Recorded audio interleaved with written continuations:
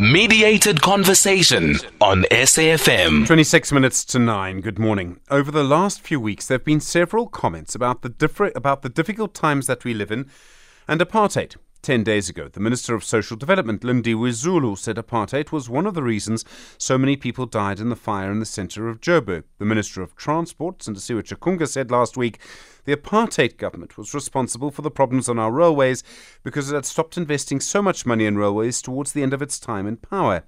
Last weekend, President Cyril Ramaphosa said at an ANC event that his party should be judged on how life has changed in the last 30 years and not just in the last 5 years.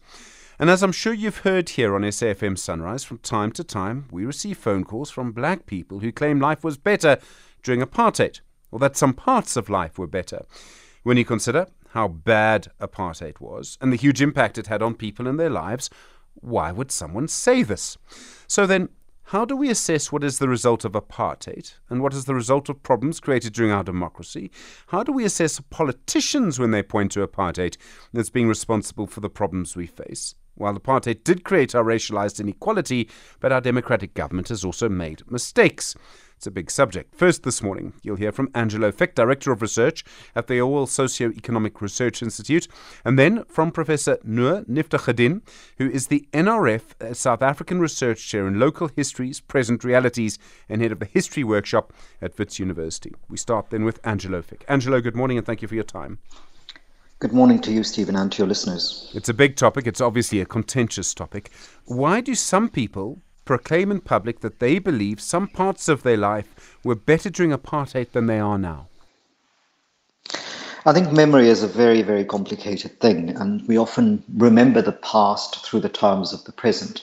And sometimes our unhappiness with the present makes us forget some of the more horrific parts of the past. And I think in South Africa, there is so much horror in the past that we often foreground the horrors of the present with what we remember as the better things of the past, in order to explain to ourselves why it is we're in the difficult situation. So either we blame the past for the present, or we blame the present by saying it is even worse than the past was. And South Africans are not unique in this sense, but I think it is important for us to remember that present unhappiness must be addressed by present political conditions and not just by either harking to the past as having been worse than it was, or by the past having been better than we remember it, or in the way that we remember it. One thinks of L.P. Hartley, who famously said, the past is a foreign country and they do things differently there. So even the past we ourselves lived through can often be misremembered from the present when we compare the past and the present. Is that a sort of another way of saying we choose to remember some things and to forget other things? Absolutely. So, and it's often not even a conscious choice. Some of the horrors of what happened under apartheid are often deleted and not seen as the price paid for what we remember as the better. So a facile, very superficial example would be people who say, well, I remember the verges on the sides of roads, the grass used to be cut, and streets used to be neat, and the inner city of Johannesburg was a place that you could go to, or the inner city of Durban was a place you could walk in particular ways. But they forget that that came at the cost of immense and violent repression of a massive amount of people in this country, massive internal displacement, and wars fought in neighboring countries that destabilized not just those countries, but the entire region. And we must always connect those things and say, would that be a price worth paying to go back to what we remember as the idyllic past? And that's both for white and black South Africans, because white South Africans must remember that they ended up servicing the apartheid war machinery by sending their sons to fight in the wars. Black South Africans must remember the numbers of disappeared and murdered people for whom we're still trying to account.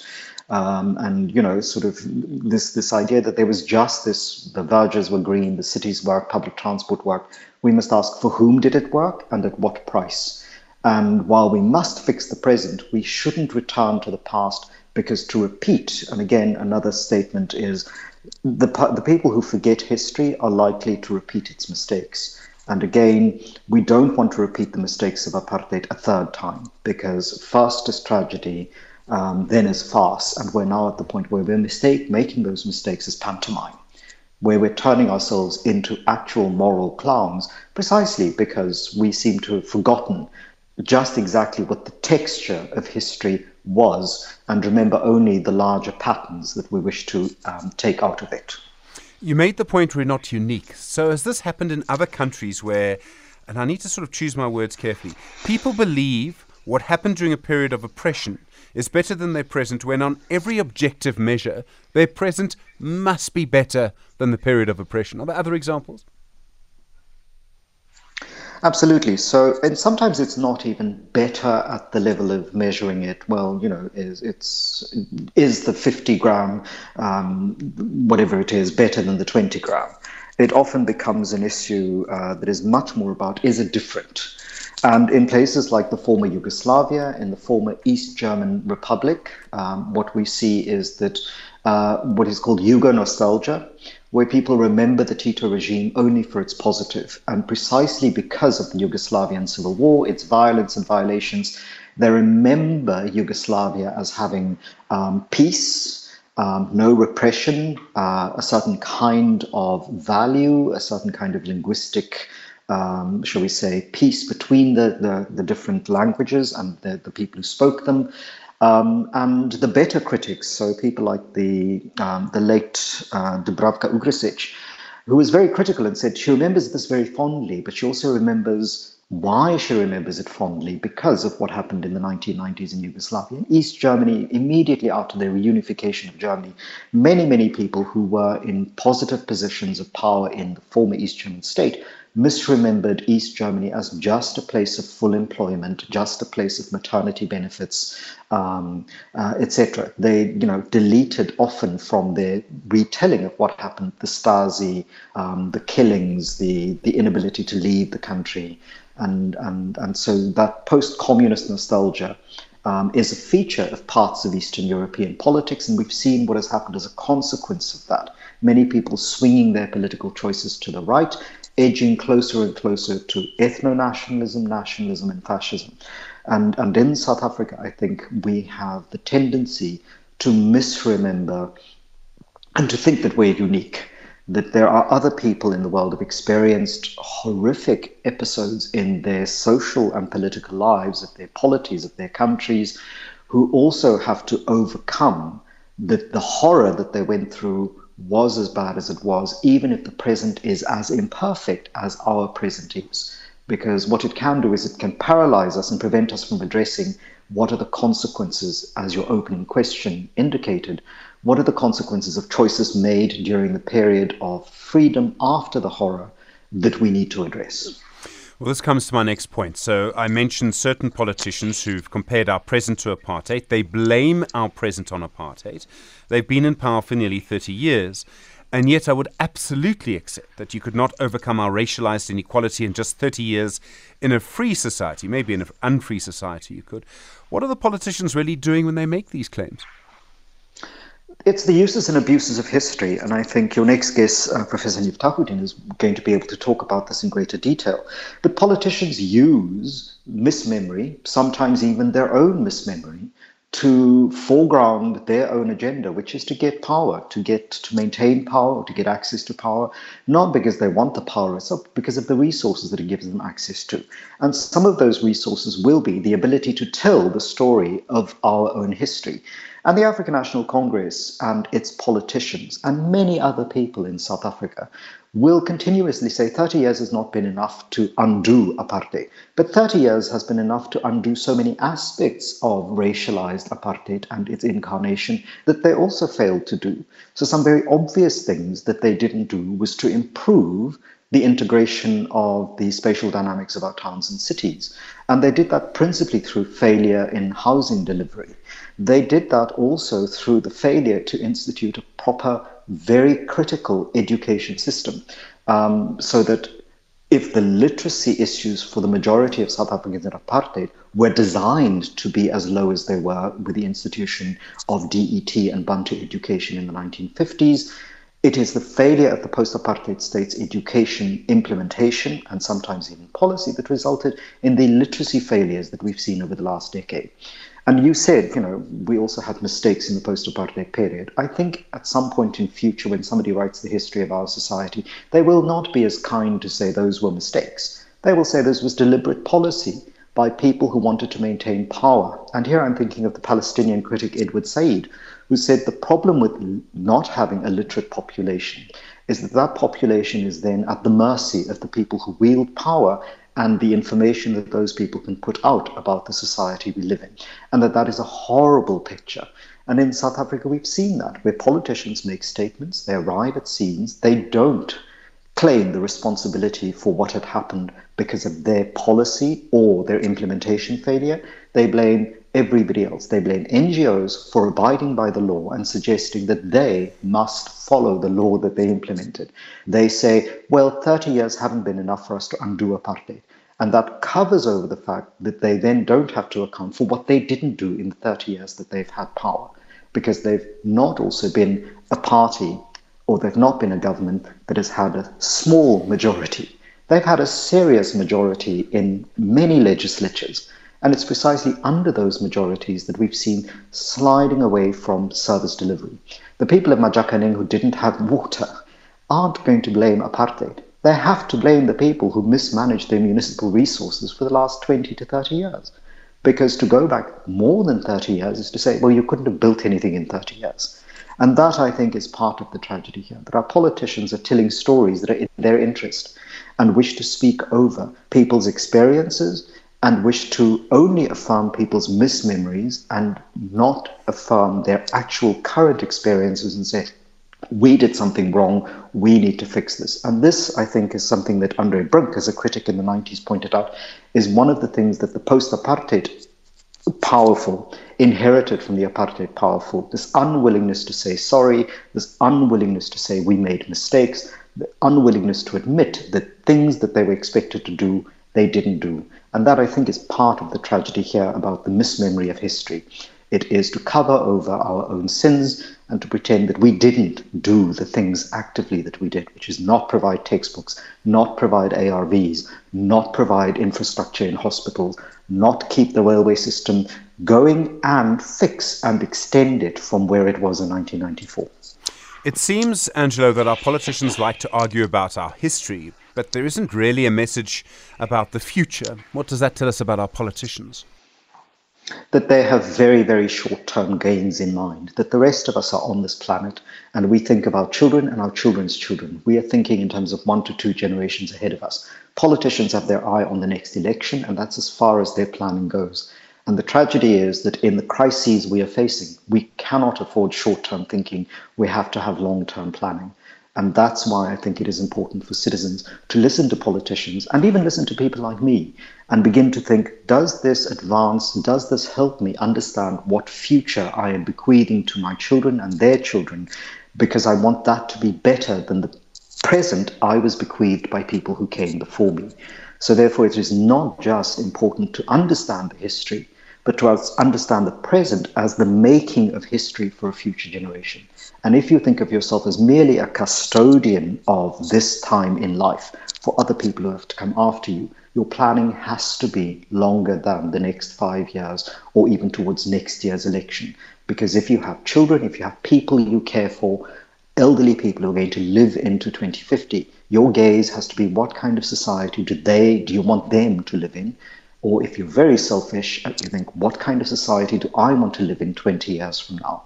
Because politicians are only planning for the next 2, 3, 5 years. Angelo, fick, thank you. Director of Research at the Auwal Socio-economic Research Institute. In a moment, Professor Noor Nieftagodien on what we remember and what we forget. Mediated Conversation on SAFM. Continue your mediated conversation around what we remember and what we forget and about apartheid. Professor Noor Nieftagodien is the NRF South African Research Chair in Local Histories, Present Realities and Head of the History Workshop at Wits University. Professor, good morning. Thank you for your time. Thanks. Good morning, Stephen, and thanks for the opportunity.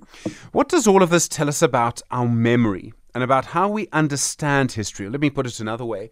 Why do we appear to misunderstand our history so often?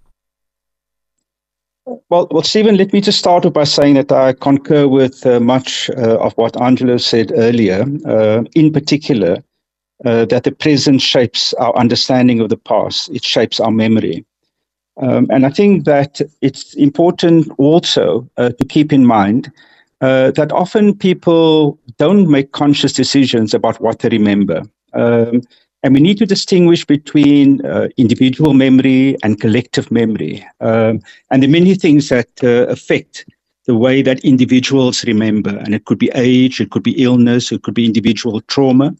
And then there's a production of collective memory. And of course, many social processes impact on how collective memory is produced. Politics, economics, the state of our society, all of these things impact. And power, those who have power, play a fundamental role in the way that collective memories are produced. And this can happen through media, can happen through education, in textbooks, and so forth. So it's important to keep those differences in mind, even though they, of course, are intimately connected. So memory is not fixed. Memory changes all the time. Memory is subject to all sorts of influences. And in turn, history is contested. The facts and interpretations of history are continuously subject to debate, to new research and new contestations. And you've just heard it over the past weekend and on your show this morning about how different people have remembered Buthelezi. There are those who, including the governing ANC, who have tried to portray Buthelezi as this elder statesman. And then there have been people who have remembered him as a bloody warlord from the 1970s through to the 1990s.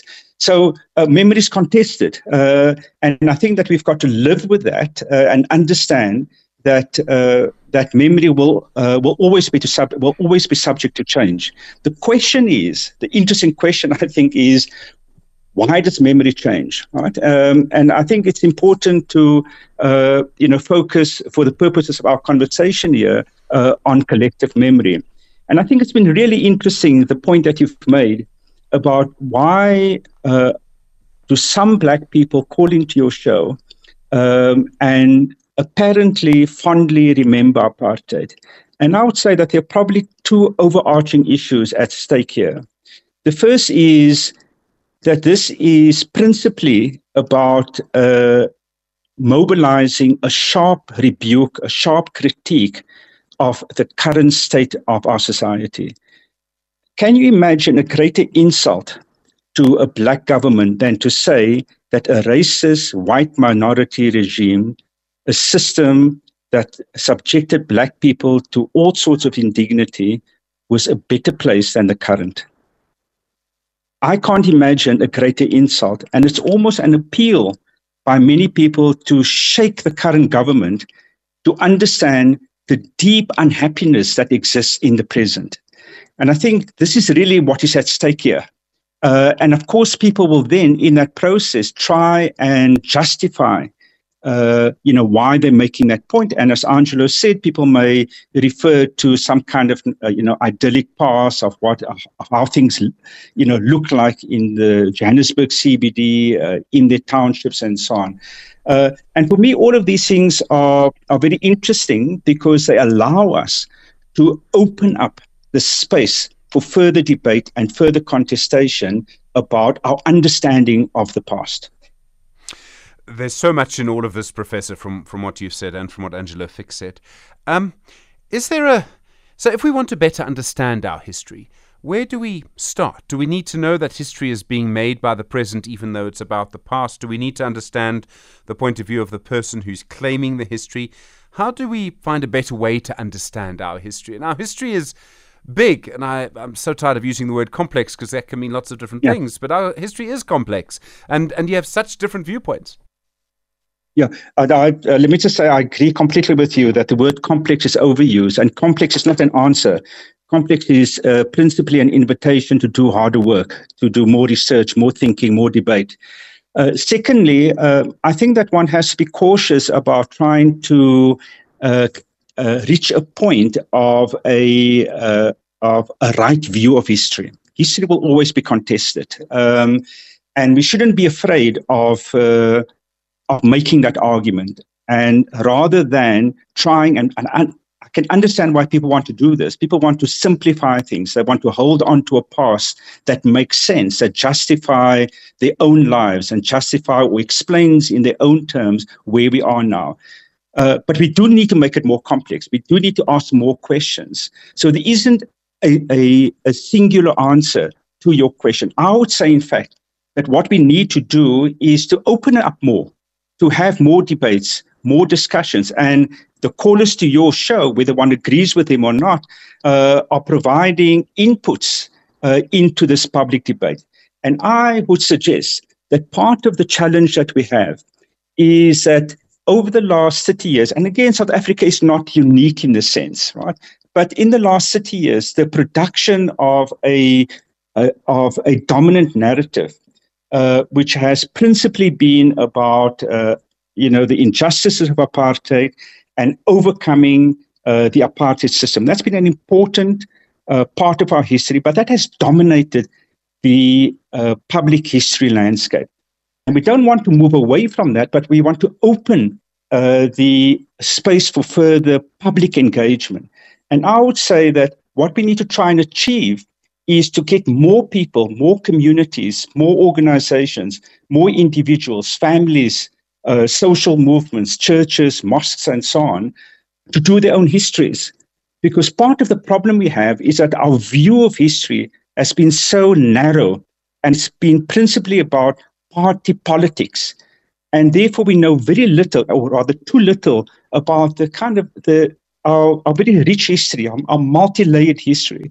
And that is what we need to do. The public engagement with history has been one of the fundamental problems that we've had, because it has narrowed the production of history. Too much of the history, and this is what I do, of course, is produced only by historians at universities. And there are other people involved in it, but too few people. When one compares our situation with what exists in other parts of the world, where thousands of people in small communities are producing their own histories, and that creates the opportunity for better engagement with the past, more nuanced engagement with the past. Professor, we've got a minute and a half, and it's unfair to ask you this question that's coming with just that, but I feel I must. I think for most South Africans, young South Africans, your first contact with history might come when as a child you ask, what was apartheid? And I think that's a tough question for all parents. I know it's a hard question for a white parent. I'm sure it's a hard question for a black parent. When our child says, what was apartheid? How do we start that answer? We start by very deliberately, depending on the age of the child, making it complex, making it something that can't be reduced to a single word answer. But very importantly, we cannot hide the harsh truths of apartheid, of the indignities, the racial segregation, the violence, and so on. We mustn't run away from that. We mustn't try to sugarcoat the history. We must open up. And secondly, is to allow our children to engage critically with that past and not try and get them to understand that very deep and complex history in very narrow terms. Apartheid was fundamentally a system of racial oppression and subjugation, but it affected every aspect of people's lives. And often we don't focus on those other aspects of people's lives, and we need to bring that into focus in order to have a much richer, deeper understanding of apartheid. Professor, I really appreciate the time. Thank you. Professor Noor Nieftagodien is the NRF South African Research Chair in Local Histories, Present Realities, and head of the History Workshop at WITS. Starting us off today, Angelo, Fick, Director of Research at the Auwal Socio-economic Research Institute. It's one of those mediated conversations where I'm actually going to go and download the podcast myself to listen to it again, and it will be available in a few minutes. I've really enjoyed being with you today. I think there are going to be big debates around what happened in the legacy of Prince Mangosuthu Buthelezi, but also the story may move to the Public Protector and the National Assembly today. From Mdoop, Stanza, Zelma, myself, look after yourself. Kathy is next. You're with SFM leading the conversation, 9 o'clock.